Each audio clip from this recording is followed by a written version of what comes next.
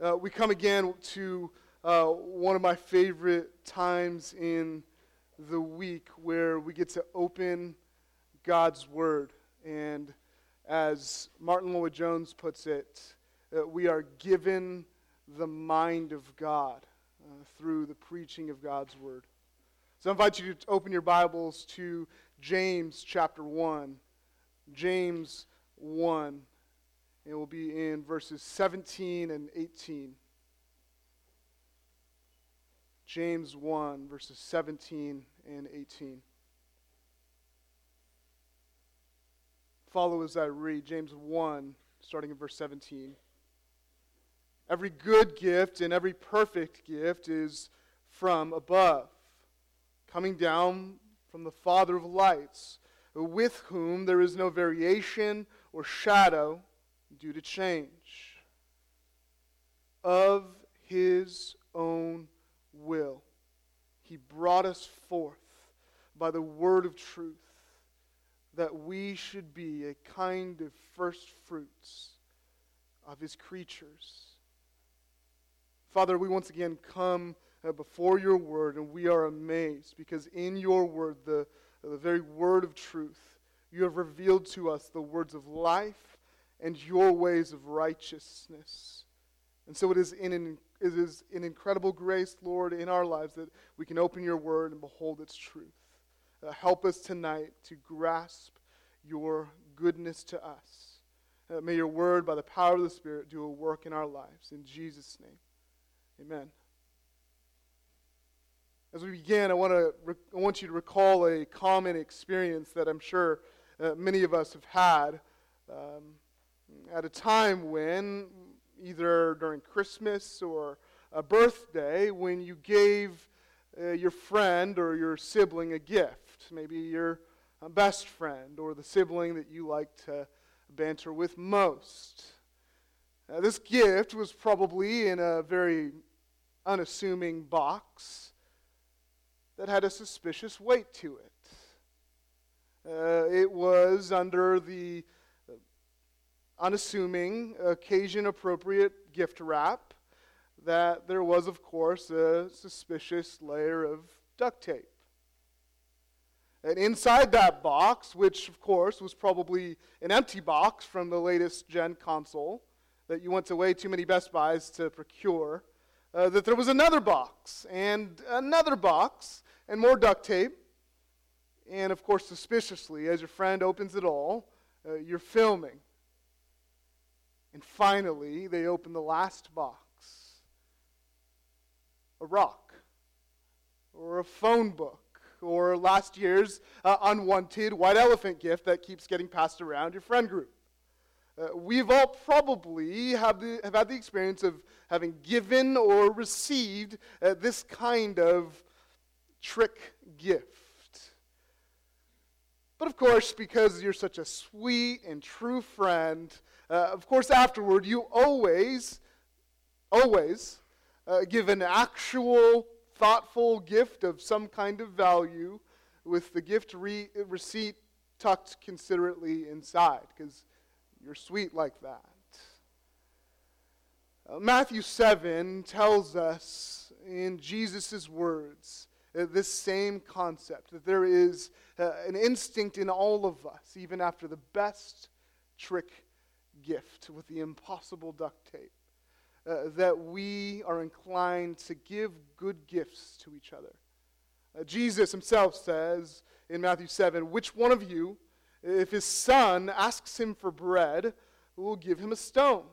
Or if he asks for a fish, will give him a serpent? If you then, who are evil, know how to give good gifts to your children, how much more will your Father, who is in heaven, give good things to those who ask him? Well, tonight in our passage, James draws from this truth in his half-brother Jesus' great Sermon on the Mount. And God knows we need this reminder. We need this look at his goodness. We need to pause and acknowledge that God, who gives us all things, gives us all good things. the one who so generously and graciously guides us along life's trail with his good gifts, not with meager breadcrumbs, but with 5-course meals of his infinite goodness and kindness. You see, Grace on Campus, as we approach Thanksgiving, if we're honest, our hearts are not naturally drawn to give thanks to God. We've worked hard, and we have earned all that is good in our lives, down to the very last dollar and cent. Or at least, for others of you, you deserve what you have. Because after all, there's nothing much in your life that is that bad that seems worth punishing, at least from God's perspective for you. And in fact, a good God would reward your faithfulness, right? You deserve it for all your studies and your efforts. But there's other times, and others of you, where at times you don't believe that God is good. You can't see that God is good.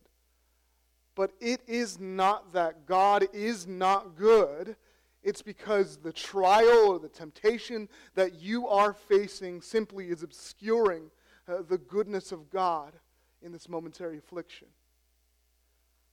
If we're honest, Grace on Campus, our sense of entitlement and thanklessness at times may be one of the ugliest and most pervasive sins of omission against our good and gracious and generous King.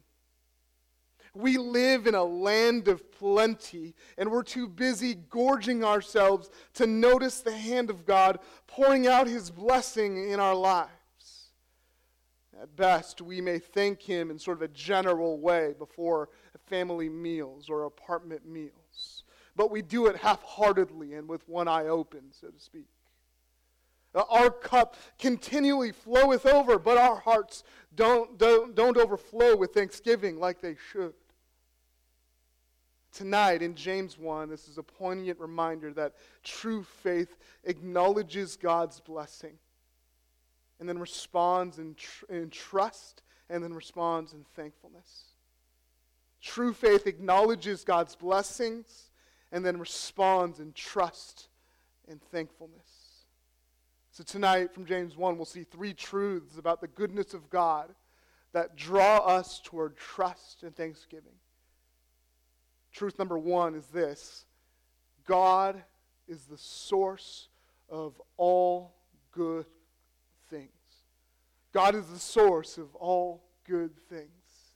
We'll see that in the first half of verse 17. Look there again. Every good gift and every perfect gift is from above. Here in the beginning of verse 17, we see this truth plain and clear. God is the origin, the source of all that is good. He is the fount from which every blessing springs. He is the source of all good things. Very simple. Last week we saw that God cannot be the source of our temptation because by his very nature, God himself cannot be tempted by evil. No part in him, not even a small part of his very heart, can be drawn toward evil in any way. Well, tonight in verse 17, we see a twin truth that not only is God not the source of our temptation to sin, James says, well, every good gift and every perfect gift, in fact, is from above, from God. Well, just like we have a tendency to blame God in our moments of temptation, we saw last week, a propensity for shifting blame away from ourselves. Well, in our blessings, we have a tendency to forget the goodness of God. We have a propensity for tracing the good in our life to our own achievement. It's quite the opposite, in fact, in a sense. We trace it to our own hard work, our own securing the bag. But in verse 17, we see very plainly it is God who is the giver of all that is good in our lives. From the heights of apparent and obvious blessing at times to the depths of his goodness in trials.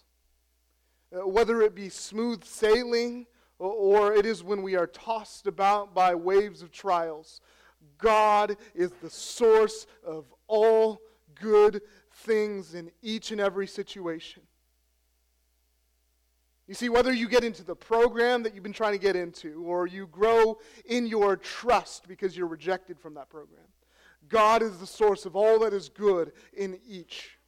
Whether you are in the relationship you wanted to be in, or you grow in contentment because you are single right now, God is the source of all that is good in each.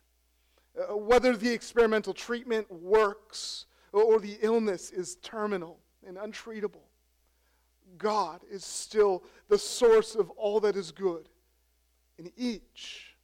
Whatever your station in life, all that is apparently and obviously good now, and all that is good that you cannot now see as good, that you will only see as good in hindsight, or that you will only see as good in eternity, all that is good in your life is from God. That God is the source of all good things is rooted in His very nature, His role as the creator of all things. Turn with me to the best place to see this, Genesis 1, the very beginning of the Scriptures. And we see that this truth, that all good things come from God, is rooted in creation and in God's role as creator. Look at chapter 1, verse 4. And God saw that the light was good after He said, "Let there be light," and there was light. In chapter 1, verse 10, after creating the dry land and forming the seas, and God saw that it was good. In chapter 1, verse 12, the earth brought forth vegetation, plants yielding seed according to their own kinds, and trees bearing fruit, in which is their seed, each according to its kind. And God saw that it was good. Verse 18, after creating the sun and the moon and separating light from darkness, God again saw that it was good. And in verse 21, He creates sea creatures and fish and the birds of the air. Look there. And God saw that it was good. And all the sushi lovers said amen. In verse 25, after creating livestock, are you meat eaters, and creeping things, don't eat those, and beasts of the earth. The end of verse 25, God saw that it was, what? Good. And then chapter 1, verse 26, God creates man in His own image. Let's look at that verse. It's just so important. Then God said, "Let us make man in our image, after our likeness, and let them have dominion over the fish of the sea, and over the birds of the heavens, and over the livestock, and over all the earth, and over every creeping thing that creeps on the earth." So God created man in His own image. In the image of God He created him. Male and female He created them. And then He commissions them. He says, "Be fruitful and multiply, and fill the earth and subdue it, and have dominion over all the earth's creatures." And then drop down to verse 31.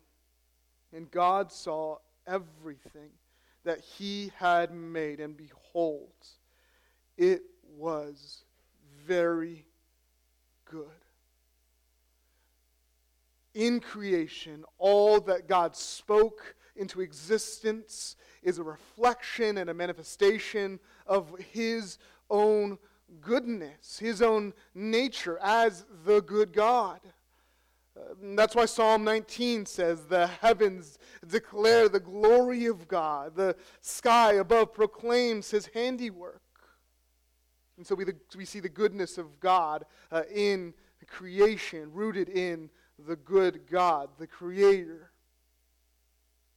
To understand the goodness of God a little bit further, Joel Beeke describes it this way. He says, the goodness of God is a term that can have the sense of ethical or moral uprightness, but often denotes the divine kindness, benevolence, and forgiveness. God exhibited His goodness in the work of creation, and he showers it upon his people so that they marvel at his exceedingly great goodness. Another theologian, Stephen Charnock, says it this way: goodness is the brightness and the loveliness of our majestical Creator. I love that. And Louis Berkhoff says it's the benevolent interest of God toward his creatures. It's directional.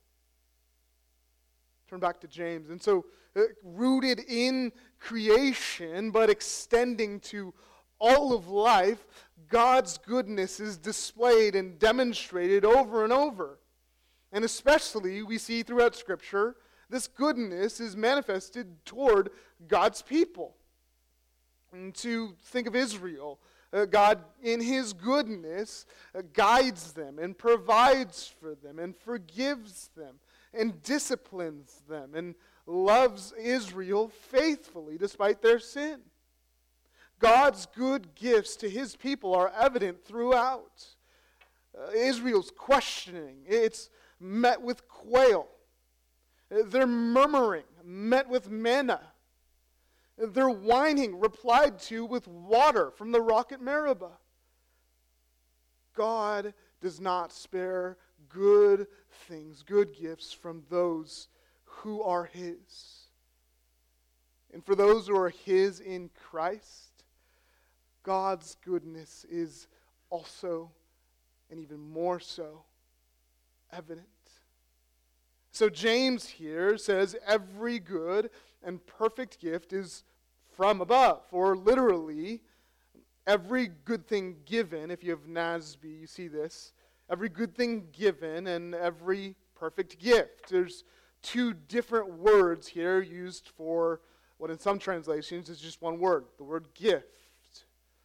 And many translations take it as a compound. They say good and perfect gift. One of these words seems focused on the act of giving, the verb in a sense, and the other on the gift as an entity, as a noun, so to speak.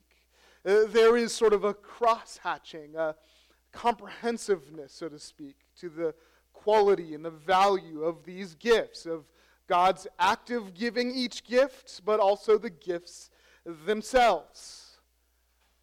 This, in concept, reminds us of chapter 1, verse 5. Look back there. If any of you lacks wisdom, let him ask God who gives generously to all without reproach, and it will be given to him. You see, it is in God's nature to give. In verse 5, it's wisdom. Here in verse 17, it's all things good. God's generous giving of good gifts out of his characteristically good nature is echoed throughout the Scriptures. Just listen to a few passages. 2 Peter 1:3.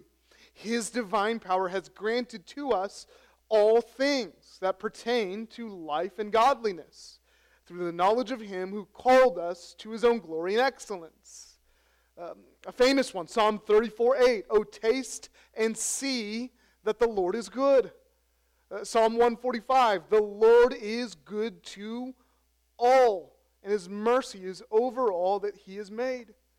God's goodness in character is evident, and so is his giving, and so are his gifts. Part of college ministry is to help you guys mature as young adults. Well, here's a little something. It's for free tonight, okay? Hop on Amazon after Bible study and buy a box of thank you cards. Buy a box of thank you cards. There is something authentic and earnest and old school and slow down a little bit.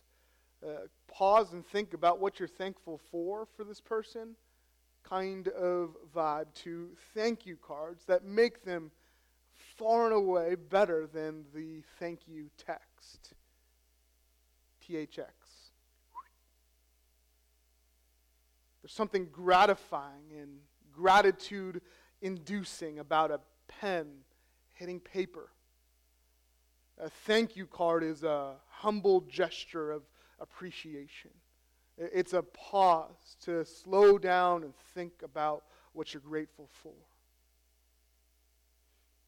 Well, Christian, in the view of the goodness of God here, in this one phrase in this verse, the only right response is a response of thankfulness.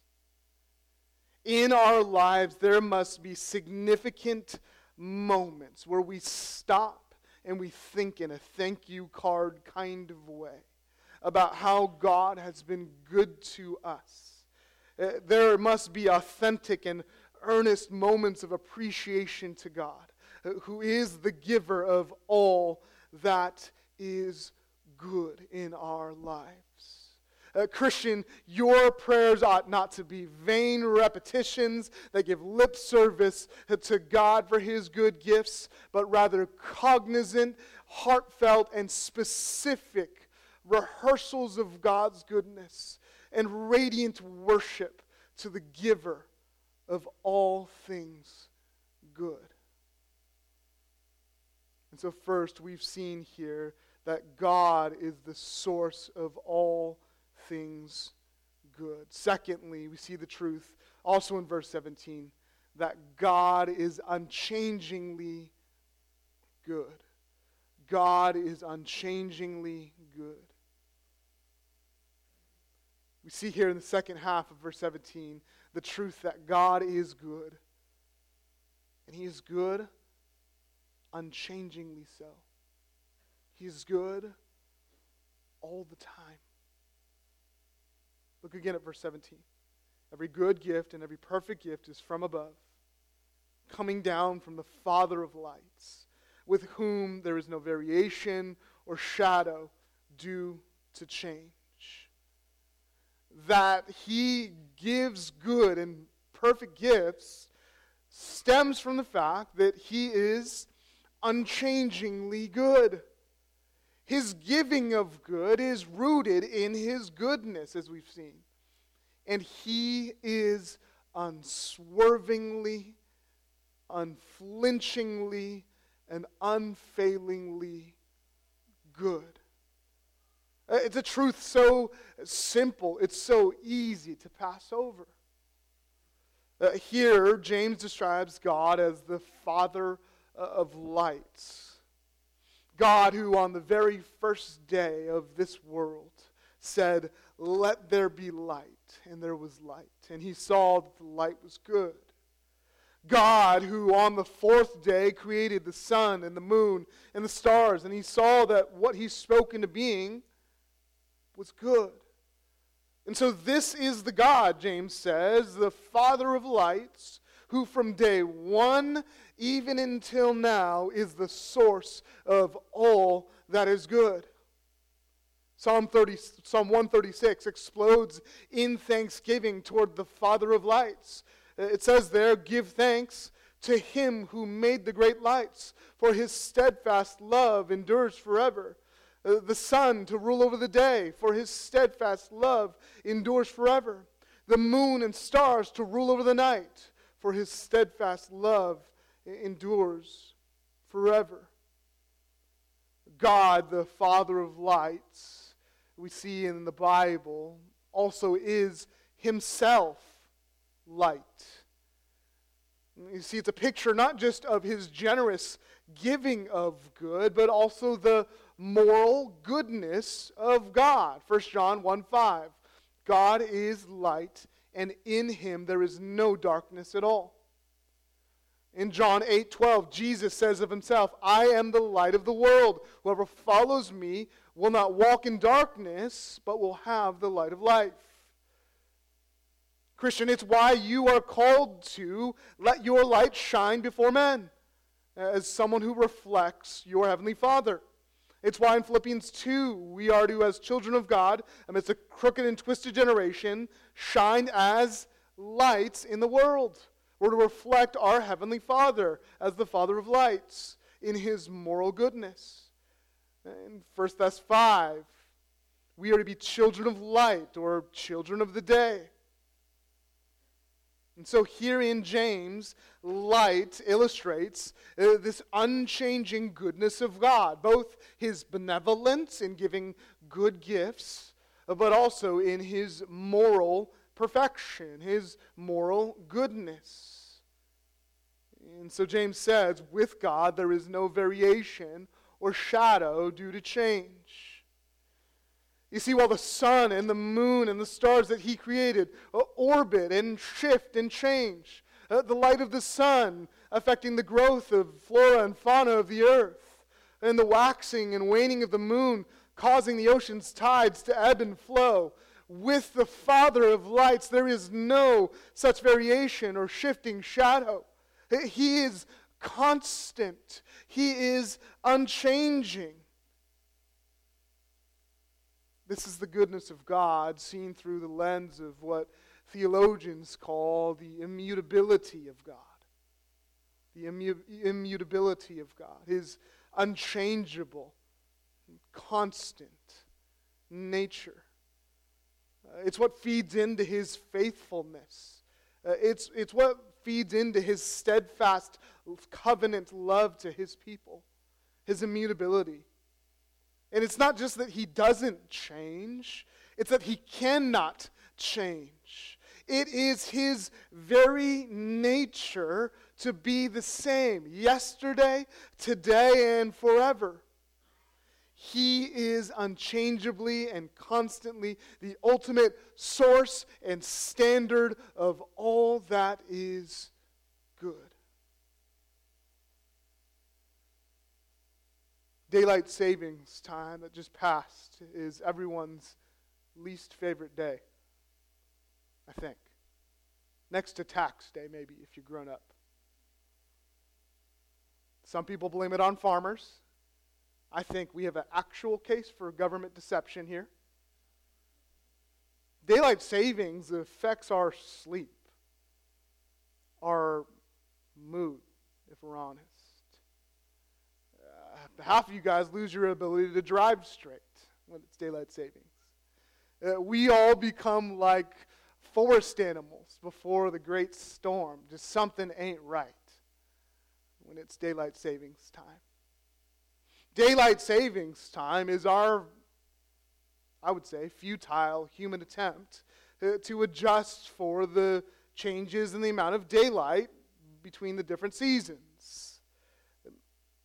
I think somebody's got a good political platform to run on in 2024. The anti-daylight savings crew. With God, the Father of lights, who is himself light, we need not, like we do with daylight savings, adjust for or accommodate. We need not account for any variation or shifting, as if he would be good to us in one moment and against us in the next. He does not change. He does not waver. He is always good. The only suitable response to this truth that God does not shift or change in his goodness toward us, this next week with Thanksgiving and every week, is to stop and realize that we need to thank him, but that we can and must trust him in anything. We can run to him because he will not change, and he is always good to us. When we face trials and temptations, the ones that we have seen in this first chapter, we have a heavenly Father who is unchangingly good in the face of all of those trials and temptations. In full faith, we must respond with trust to the Father of lights. Because God is unchangingly good, you can trust him in every changing situation. Because God's goodness is unwavering, you can run to him in unwavering trust. God is always good. And so we ought to always trust him. The third truth we see in this passage tonight that helps us toward trust and thanksgiving is this, that God is the giver of the best gift. God is the giver of the best gift. Finally, in verse 18, we see and respond in thankfulness and trust that God is the giver of the best gift, and that is this: new life in Him. New life in Him. Look at verse 18. Of His own will, He brought us forth by the word of truth, that we should be a kind of first fruits of His creatures. And this verse is underrated. Of all the mountaintops throughout Ephesians and the book of Romans and all of the great passages about the grace of God come down in the form and the man of Jesus Christ, and demonstrations of God's goodness and kindness toward us as His creatures, to be restored to a right relationship with Him. This verse so beautifully and clearly pictures the reality of the new birth. It's what theologians call the new birth. It's this idea, this concept that God, what says here, brought us forth. Now think back to the imagery of verse 15 in talking about temptation. Desire, when it has conceived, gives birth or brings forth what? Sin. And sin, when it is fully grown, brings forth death. It's the same word, brings forth. And so here, James is drawing an obvious contrast between that which our desires bring forth in moments of temptation, and then now, here, that which God brings forth.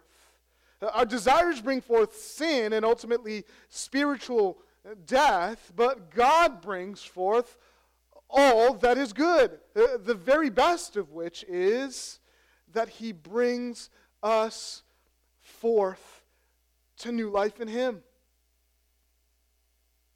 And so here we look at the very best gift of God, who is the giver of all good gifts. And He gives to those who would receive it the new birth. This is what we refer to when we call someone a born-again Christian, or the 5-syllable theological term for it, regeneration. Turn to John 3. We need to see what this new birth is all about. John 3 helps us to understand and see the new birth. Here we see Nicodemus, a Pharisee, a member of the Sanhedrin. He comes to Jesus at night, and he's wondering something. He's wondering how it is that Jesus does the miracles, how He does the works that He does. Nicodemus is in awe of Jesus, and he wants to know the secret sauce. So Nicodemus comes to Jesus at night. Look actually at the end of chapter 2 for context, in verse 23. Now when He was in Jerusalem at the Passover feast, it was Jesus, many believed in His name when they saw the signs that He was doing. But Jesus, on His part, did not entrust Himself to them, because He knew all people and needed no one to bear witness about man, for He Himself knew what was in man. Now there was a man of the Pharisees named Nicodemus, a ruler of the Jews. This man came to Jesus by night and said to Him, "Rabbi, we know that you are a teacher come from God, for no one can do these signs that you do unless God is with him." And so here we see that Jesus, knowing Nicodemus' heart, that we see He knows the hearts of men at the end of chapter 2, Nicodemus comes to Jesus with a question. How do you do what you do? And Jesus completely sidesteps his question because He knows Nicodemus' heart. He says, "I know you want to know how I do this, but you need something more." It's kind of a John MacArthur-esque way of answering a question. Someone's got a dumb question in a Q&A, and John just says, well, the real question is this. And that's what Jesus does here. Jesus says, "I know you have that question, but here's something that you need a little bit more. You need to hear about the new birth." Look at verse 3. Jesus answered him, Truly, truly I say to you, unless one is born again, he cannot see the kingdom of God. Verse 4, Nicodemus picks up on Jesus' metaphor. He says, Nicodemus said to him, how can a man be born when he is old? Can he enter a second time into his mother's womb and be born?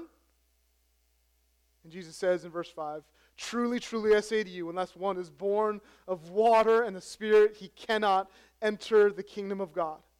That which is born of the flesh is flesh, and that which is born of the Spirit is spirit. Do not marvel that I said to you, you must be born again.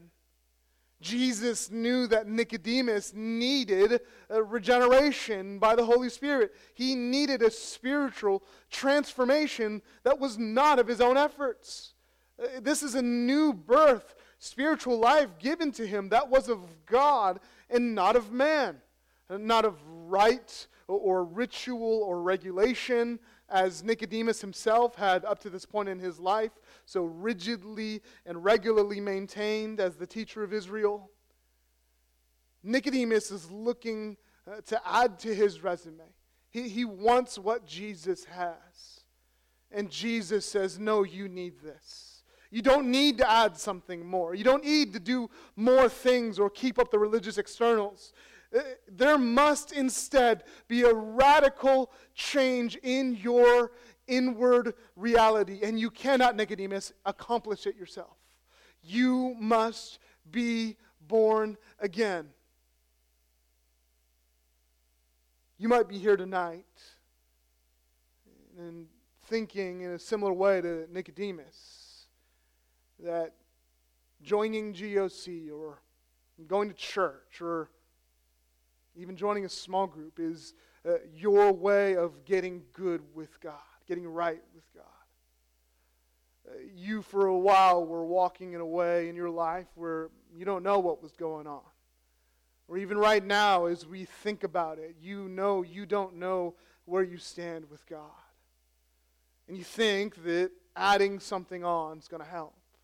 Adding on accountability, or adding on church attendance, or adding on Friday nights, or adding on fellowship with people.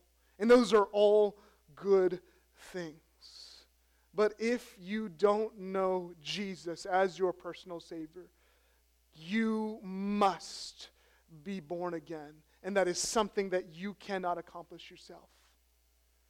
God brings us forth by the word of truth.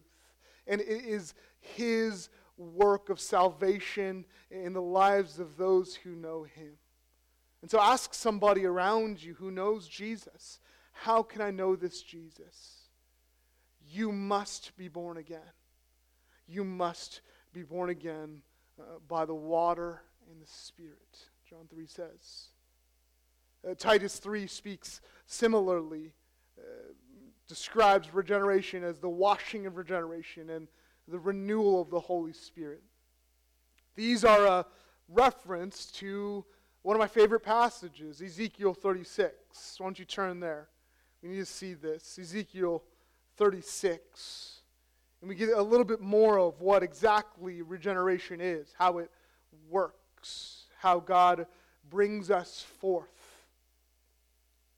Ezekiel 36, in verse 25, God is speaking to the house of Israel. Ezekiel 36, verse 25. Yahweh says, I will sprinkle clean water on you, and you shall be clean from all your uncleannesses. And from all your idols I will cleanse you. And I will give you a new heart, and a new spirit I will put within you. And I will remove the heart of stone from your flesh, and I will give you a heart of flesh.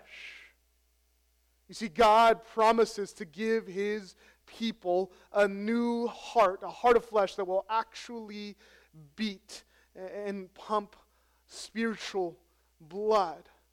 But God also promises here to sprinkle clean water on them, to cleanse them from all their uncleannesses and idols. This is the washing of regeneration, or the renewal of of water, so to speak, in John 3. This new birth involves cleansing of sin. The water or the washing of regeneration.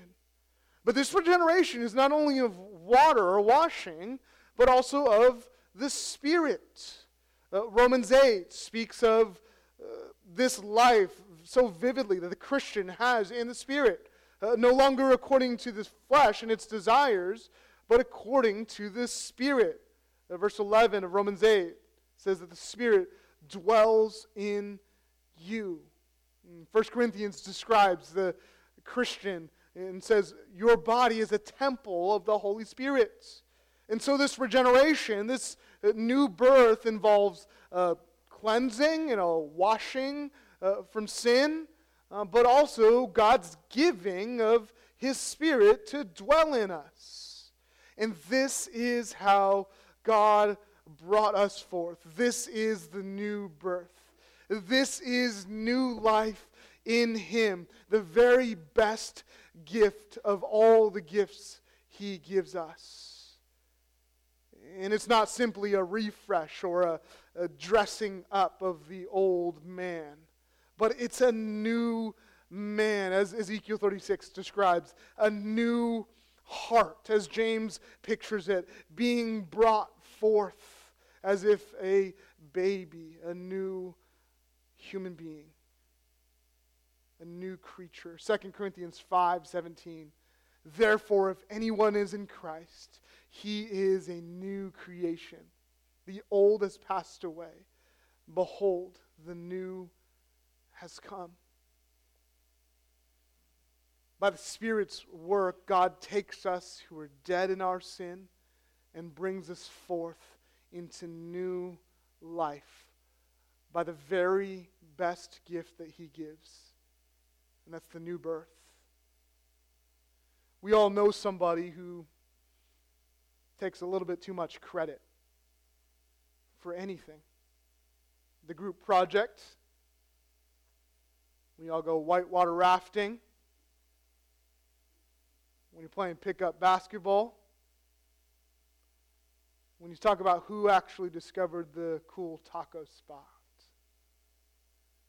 Whether theologically or in our hearts, in our flesh, throughout church history and in every one of our lives, man has claimed too much credit for our salvation. Tonight, a simple reflection on regeneration, on the new birth, helps us to consider how much credit we should actually take. What part did you have in your physical birth? Do you remember the day that you were born? What did you contribute to your being born? Nothing. And it's the same with your spiritual birth. You contribute nothing to it. And God, by His washing of your uncleanness and His giving of His Spirit, brought you forth to life in Him. This work, turn back to James, James says, is of His own will. It's not of us. It's all God's work. Seminary nerds like to say salvation is monergistic.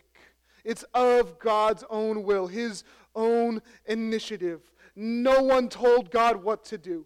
He didn't pull regeneration out of the suggestion box. This work of regeneration is of His own will. And in this context, of His own giving.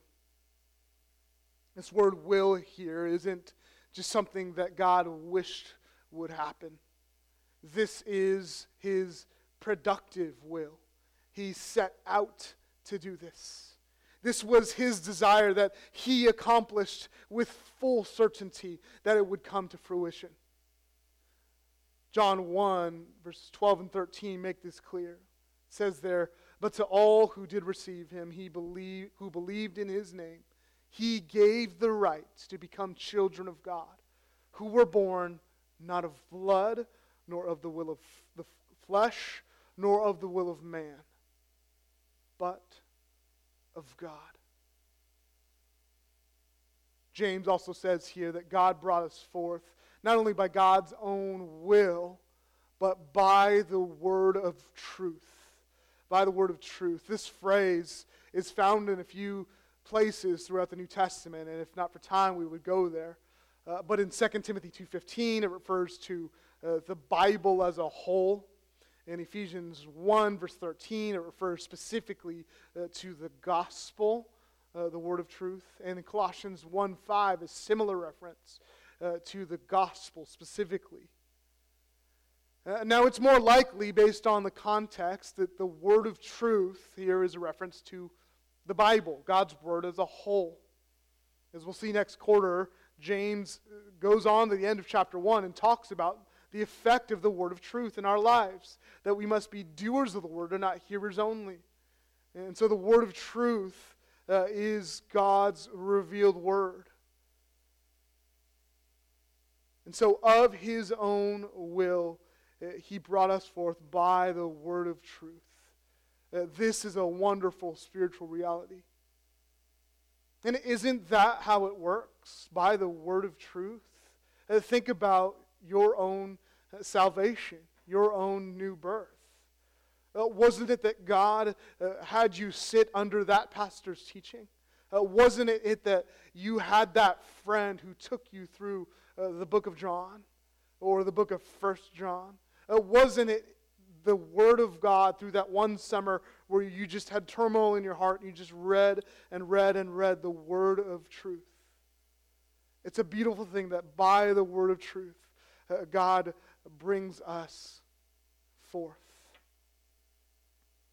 And James finally tells us the purpose for this new birth, this bringing us forth, that we should be a kind of first fruits of his creatures. This term, first fruits, is a reference to God's law in Exodus, that God's people were to bring the best of their crop in offering to Yahweh. And so we are the best and the first also of God's eternal righteous reign over all things. The first fruits of his creatures. 1 John shows us that if you are born again, you have a new nature, you have new desires, you have a new love for God. 1 John 2:29 tells us that you are born of God, then you practice righteousness. Chapter 3, verse 9, if you are born of God, you don't make a practice of sinning. You cannot keep on sinning because that person has been born of God, John says. Chapter 4, verse 7 says, whoever has been born of God and knows God loves his brother. Chapter 5 tells of a love for God himself, for those who have been born of God. And so it's in this way that we are a kind of first fruits of his creatures. As human beings created in the image of God, as the capstone of his creation, we are the premier examples of God's own goodness. We demonstrate, we represent what it is to be a new creation. We are, as the creation groans in eager longing, we are in our actions, in our lives, a foretaste of this new creation. Christian, we are, in our life, in the light, in our practicing of righteousness, a sneak peek of the new heavens and new earth in which righteousness dwells.